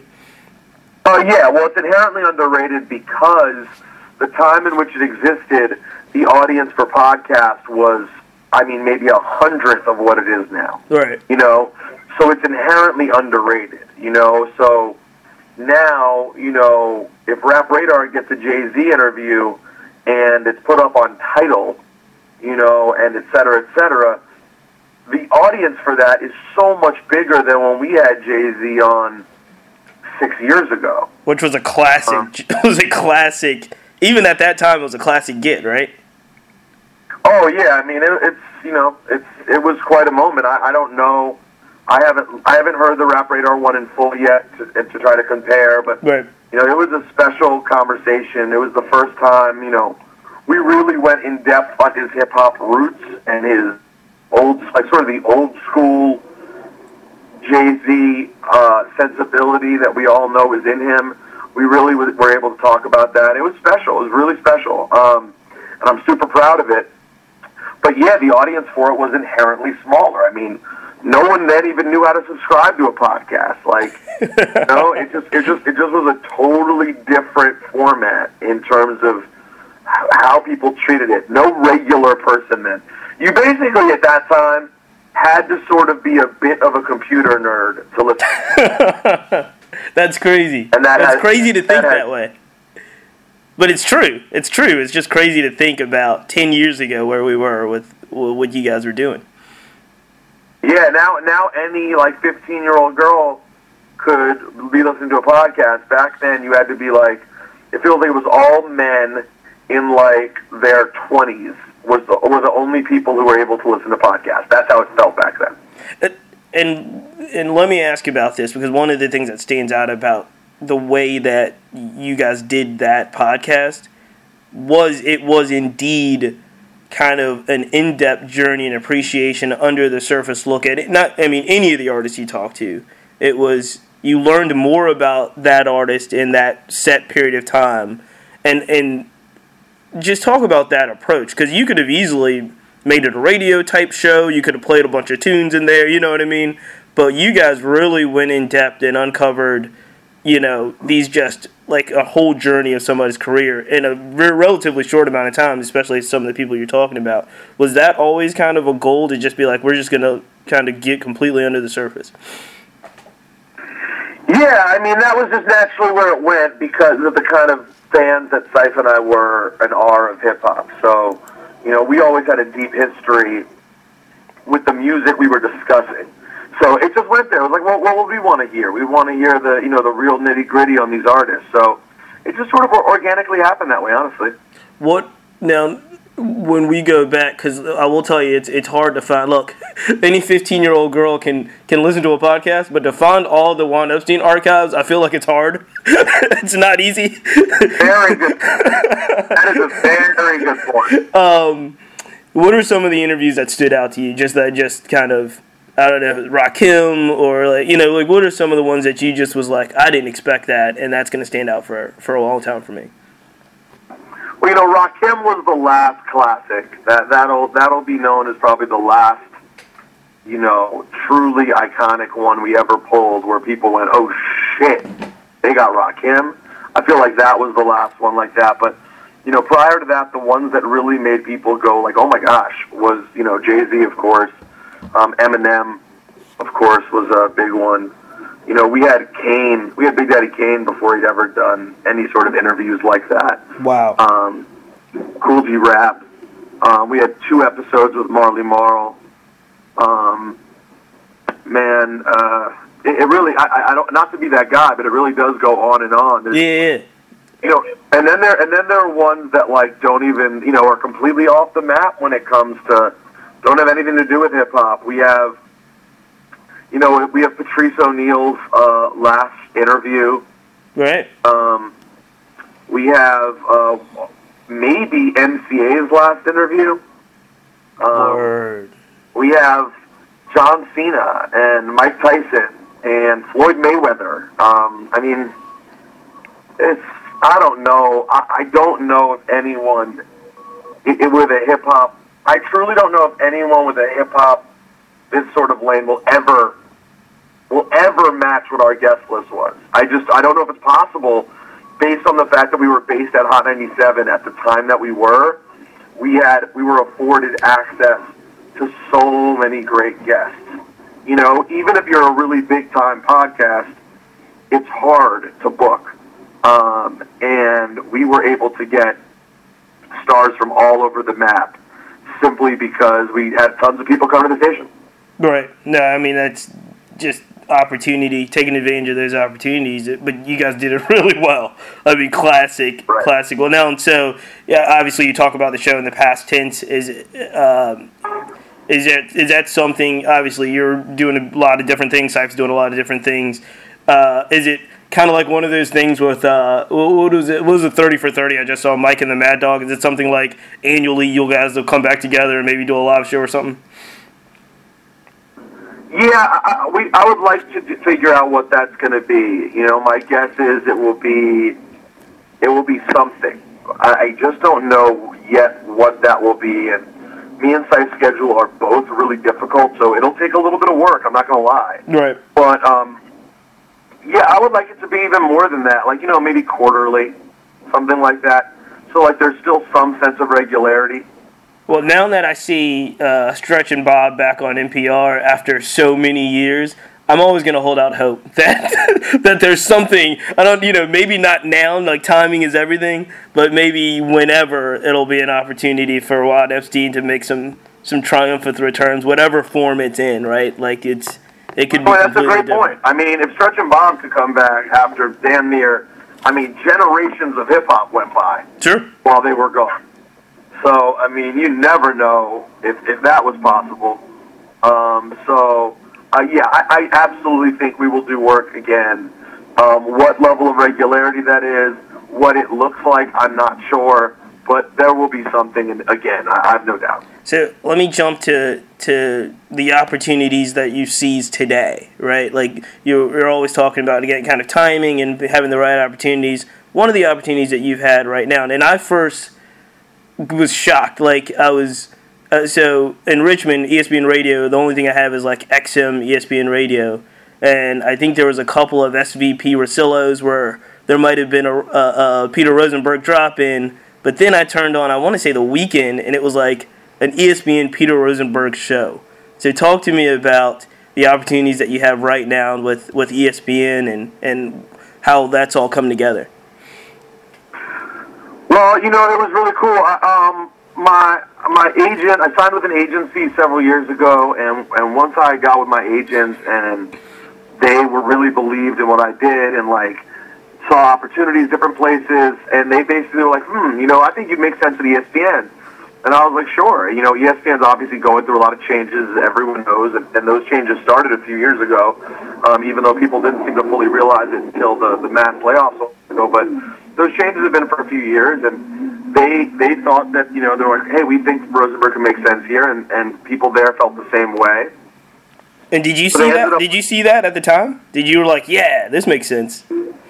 Oh, yeah. I mean, listen, I think anytime me talking, about things that I'm interested and passionate about, I think I can do a good job of. You know, I know I can be entertaining on whatever, and passionate, and thought-provoking, I hope, on anything I'm passionate about. And, you know, I love sports. You know, I don't find myself off as some, like, you know, freak, knowledge guy, like a, you know, even Francesca was regarded for, you know, early on. I'm not that. I'm just an entertaining person who's passionate about sports. And so they ended up finding a spot for me on ESPN New York. You know, there's a full-time, like, local New York station here.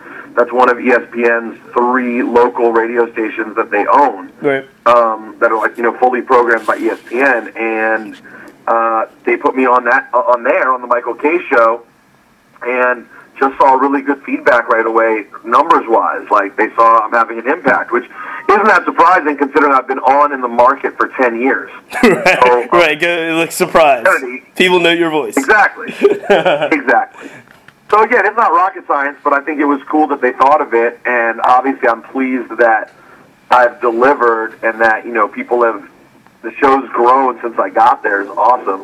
And then that led to other stuff, like, hey, come do Sports Nation, come do Rosillo, come do First Take, come do, and things just sort of pop up, and I jump in where I can.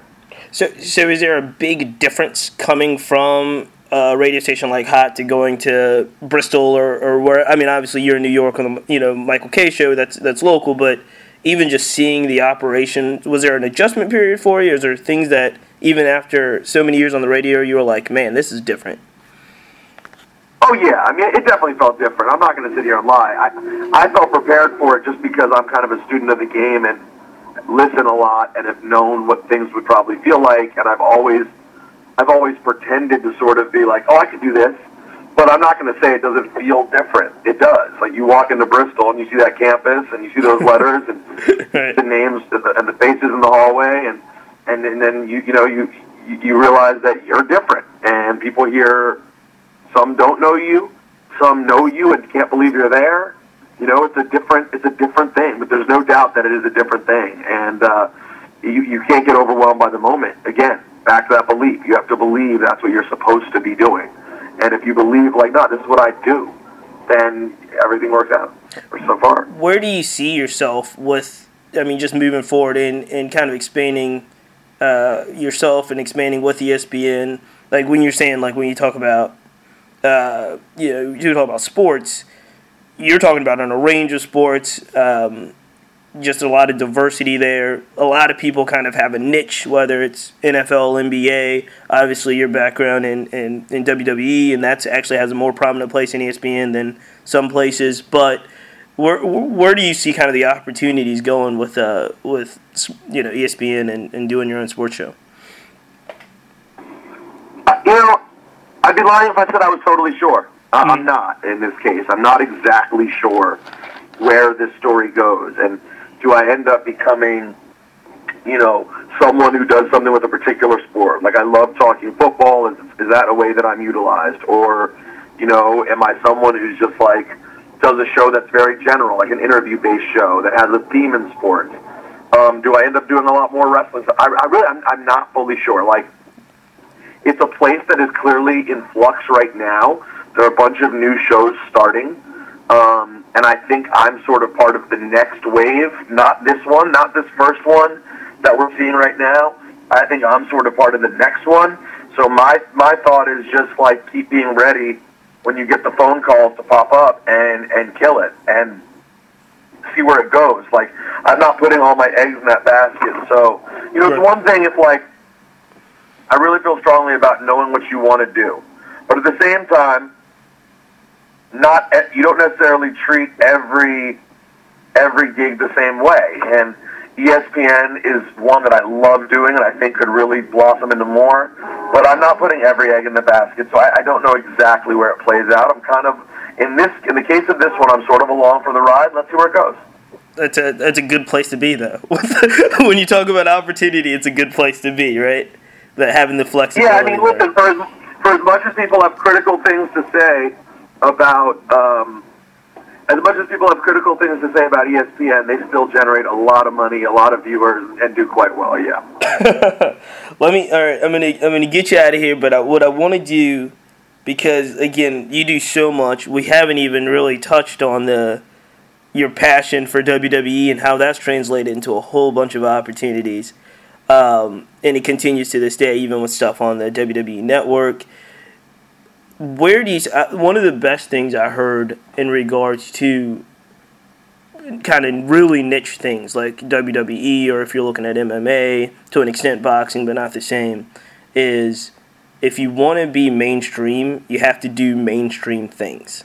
And I think that was coming from Vince McMahon or someone that was talking about how he was going to position the future of the WWE. And I mentioned now you go to home pages of legitimate sports media outlets, and they've got a WWE section. you've seen kind of the transition of the WWE, and you followed it really closely for such a long time. Is it as mainstream? Do you think like wrestling in general is kind of as mainstream as it's going to be? Because it's really mainstream right now. I don't know if it's as mainstream as it's going to be, but it's the most mainstream it's ever been.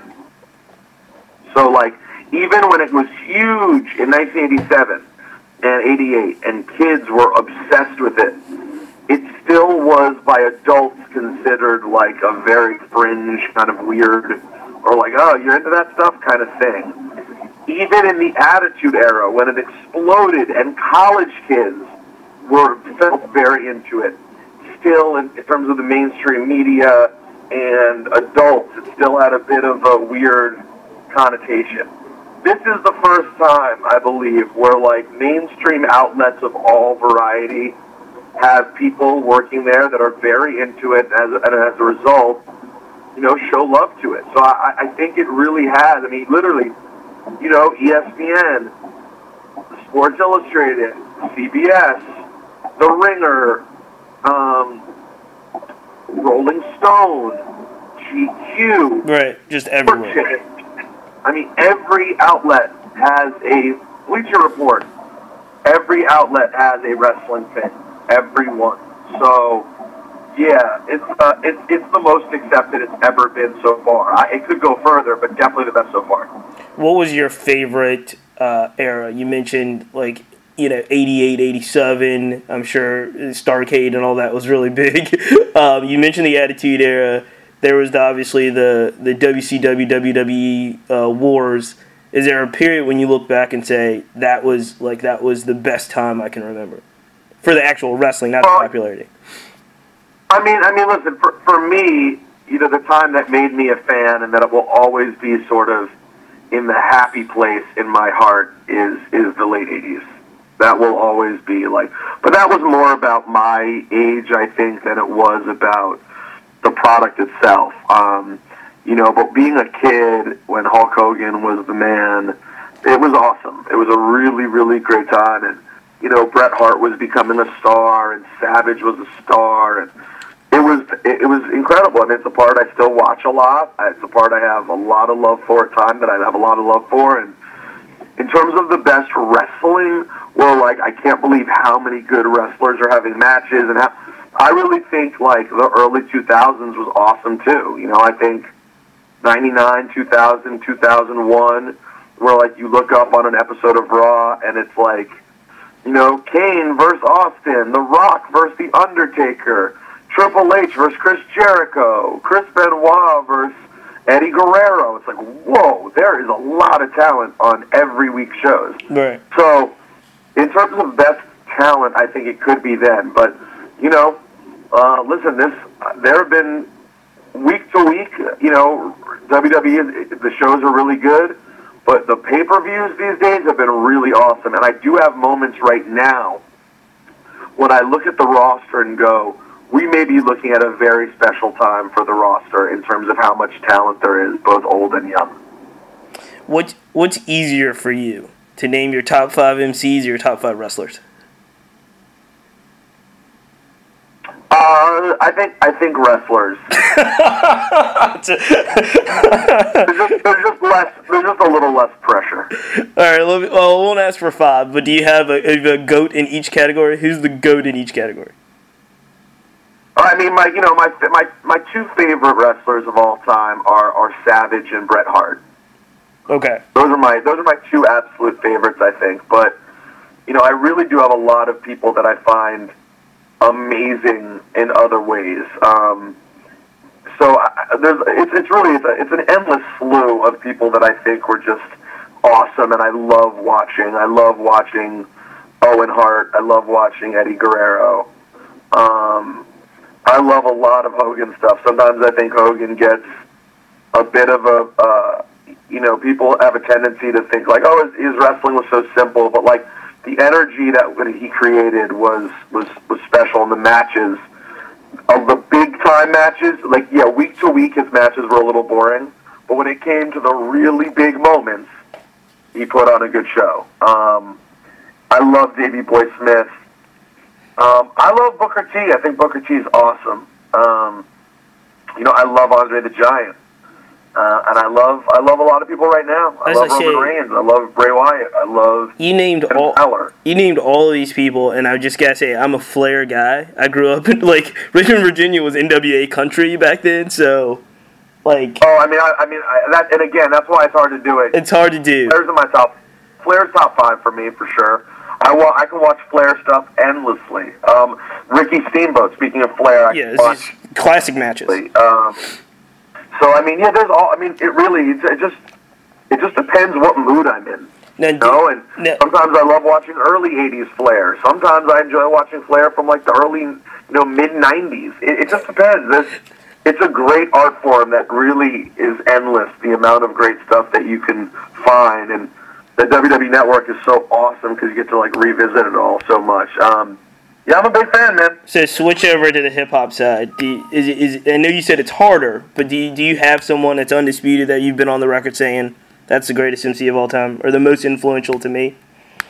Well, I've always said that Pun is my favorite rapper of all time, and I thought maybe the best pure rapper of all time. Recently, I've said that I think Kendrick is in the conversation for best pure rapper of all time. But man, I love the greats.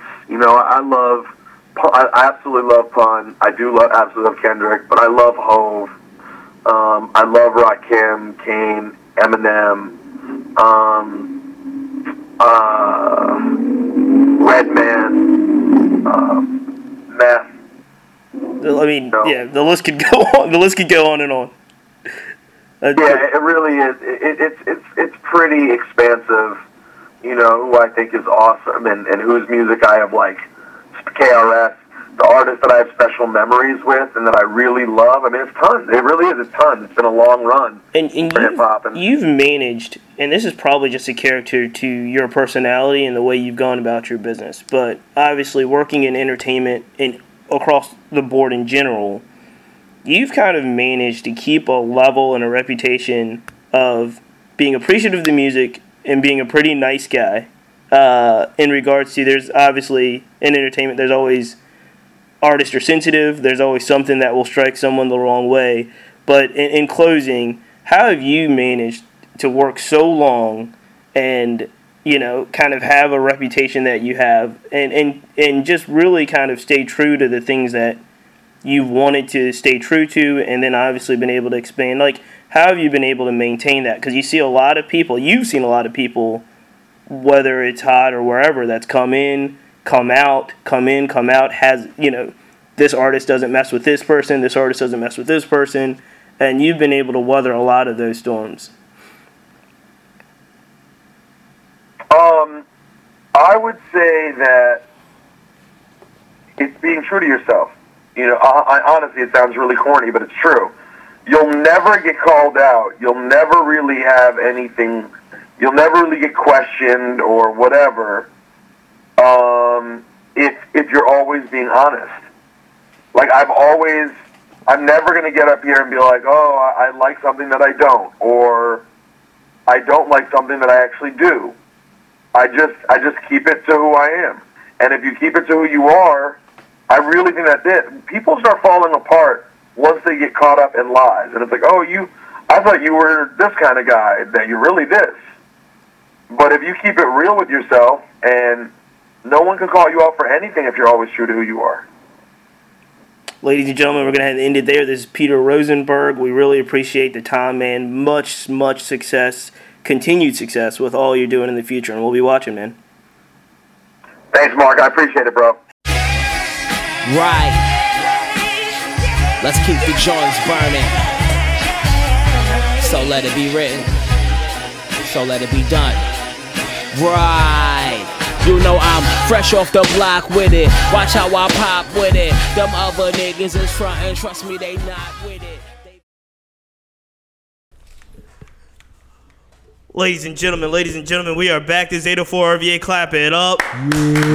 Yeah, we really do have to thank Peter Rosenberg for the time, man. That interview was supposed to be 5 to 8 minutes, and not only did he go 5 to 8 minutes, he went over his time. He hung up, called me back, and just had a really good chat. So Hot 97's own, ESPN's own now, he's got a lot of big things. WWE, he's got a whole bunch of things coming. And he's doing a whole bunch of stuff, and he didn't have to be as gracious with his time as he did. So, ladies and gentlemen, clap it up for Peter Rosenberg. Ebro in the morning. And now, this is going to be real quick.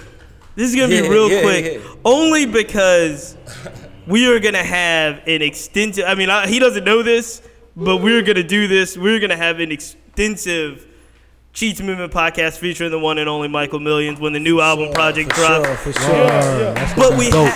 But we had to have him on now because the energy around Mike and what he's been doing is amazing. I know you were just up in New York. Yeah. Everybody saw the picture online. You were at XXL headquarters. You did a performance. But it's actually more to the story on that. Tell us that. All right, and then tell us a special performance. Actually in New York to play at Steve Stout's ad agency. All right, just go ahead and drop down some names. Clap it up for Steve Stout. I just happened to be at Steve Stout's agency. I don't have a problem dropping names because we from here. You know what I'm saying? That's what's up. This is a D market for music, and we make, I think, competitively some of the best music in the country, for real. Absolutely. But we just here. So when I say, when we're going other places and we're recognized for our talents alone, this is very important to the city. Big. But that's why I was up there. I played for Steve Stout and his ad agency. And it just so happened XXL knew I was in town. They heard the album was coming. I would say I've had a good relationship with a lot of blogs and a lot of publications over the years, but they heard I was there. I stopped by there. They wanted to hear the album. We played the album. I sat down with the deputy editor of XXL, which was something new. Sometimes you don't really get a chance to talk to the main people that run a publication, but it was a true honor to have her invite me through and sit down with them and run the album. I think this is probably one of the most important albums of my life. How we went about recording it and the people involved with it. So it's not really I don't take it lightly, and I'm glad people are gravitating to the idea of me dropping the music. But it's really an important album for this city, for real, Richmond. Yeah, not RVA. It's for Richmond. And you bought a single. Yeah. I sent you a couple of records. And we're gonna play one. Which one are we gonna play? We're gonna play Water. That's produced by Name Brand with the D'Angelo cleared sample. So we got the album. I really would have brought the whole album. We're gonna do that. Spoil it, but we're gonna do that real soon. We got joints. We're gonna do that real soon. Yeah. And tell us the name of the album because I know it's already. The album is called Hard to Be King. Hard to Be King. Right. And it's not me. I'm not saying I'm king, but I'm really just responding to what Kelly said earlier in the interview is what people see in you, where you're just regular. I don't work a 9 to 5. I do music all day. I engineer all day. I write music all day. But I go out into the street and I can't eat dinner. I can't just walk into the spot without somebody saying, hey, yo, your music is getting me through life, or I'm going through this and I'm listening to this record. And you're like, whoa, who am I? Why do you look at me that way? I look at other people that way, but really this is an album about my response to it. But I think it's a relatable topic. Anybody that's good at anything, you experience different set of rules, different set of parameters that come with your life, period, and this album is about that. So it's a real important album and it's good. So on that note, yeah, we're going to play the track. Water. We're going to close the show with the track. We got to thank everybody that came through. Kelli Lemon, sure. Michael Millions is here. Peter Rosenberg's interview, the whole crew. 2 years, KB, let me ask. Yeah, 2 years. 2 years, man.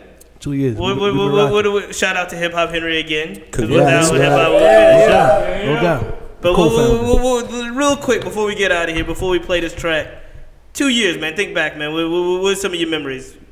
We'll go around the line real quick. My favorite memories are the live shows we put on, whether it be Joe Budden or the Gallery 5 joints. You know what I'm saying? You know what? Those are the dopest shows. October, we're not going to say much. We coming back? We doing it again? We're not going to say much right now. We got to have a meeting after this, but October. Let's cook, man. There's something that's in the works. Let's get something popping. Ladies and gentlemen, but 2 years, Rich, what do you think?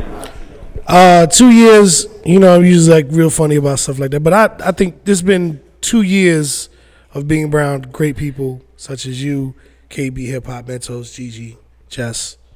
And I mean, it's just great. I love rocking with y'all, and I really do appreciate you bringing me into this because it was just Xbox all day and a lot of hip hop.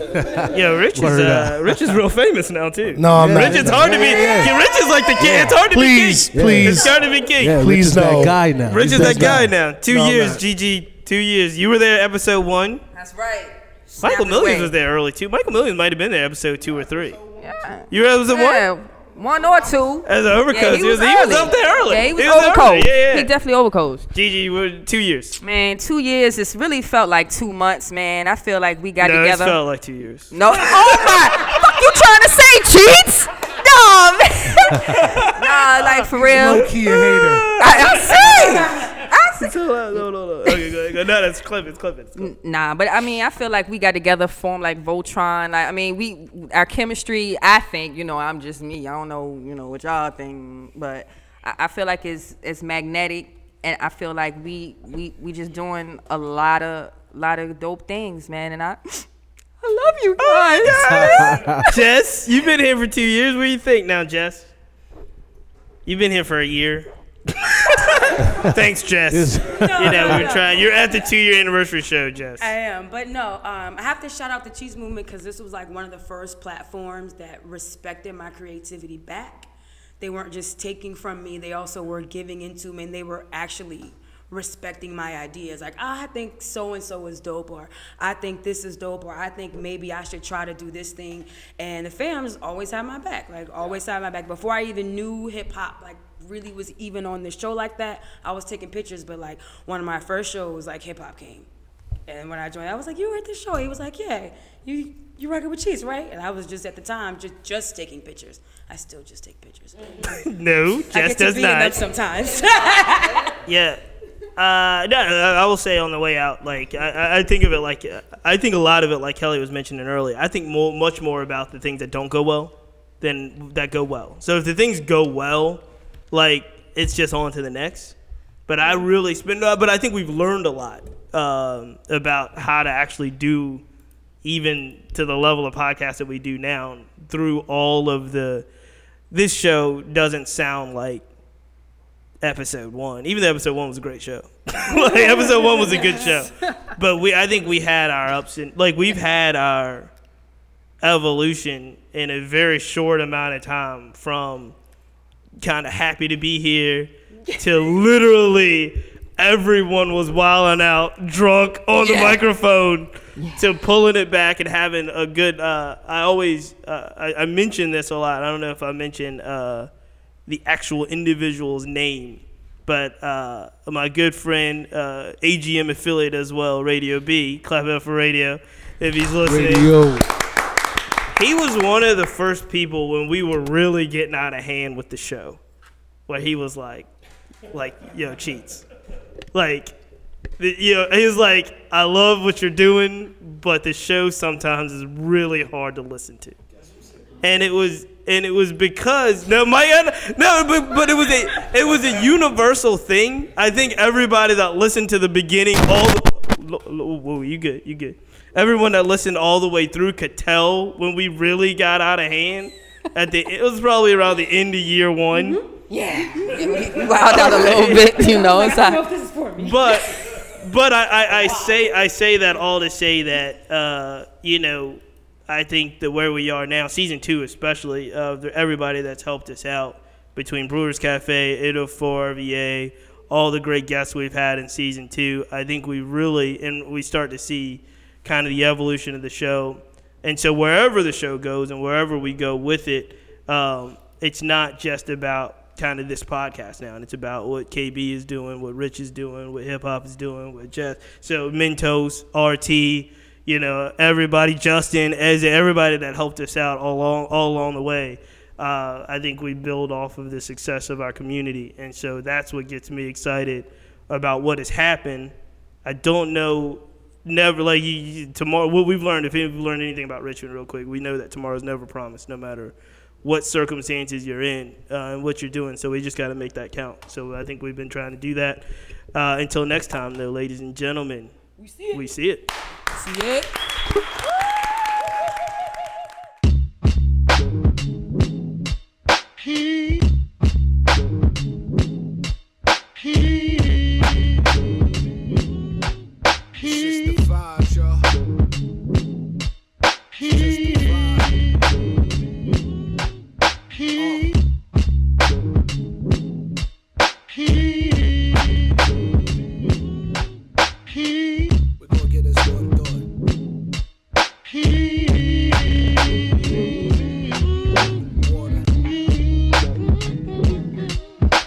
Let me tell you about it. Oh, yeah. I want to tell you about I've been gone. Gone for so long. Just want to sing my song. Check. Beautiful life. Miracle-like blessings just fall in my lap. Feeling like Chance the Rapper, just need me a sack. Funeral-like processions, the suits is all black. It's what I do's to the death, you know it's a fact.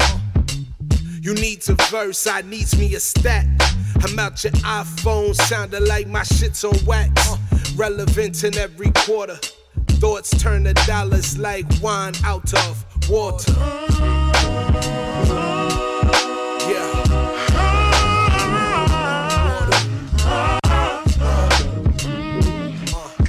And the people say, and the people say,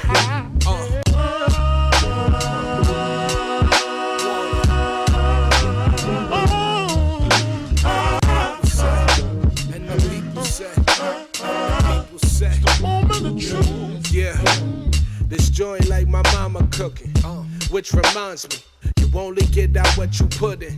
I did a lot when they wasn't looking, and that was holler at this email for my booking. I showed them how to cast a rod there for fish hooking. If they choose to starve, then it's they issue. Lord. Keep my eye out for raised pistols, relevant in every quarter. Thoughts turn to dollars like wine out of water. Yeah.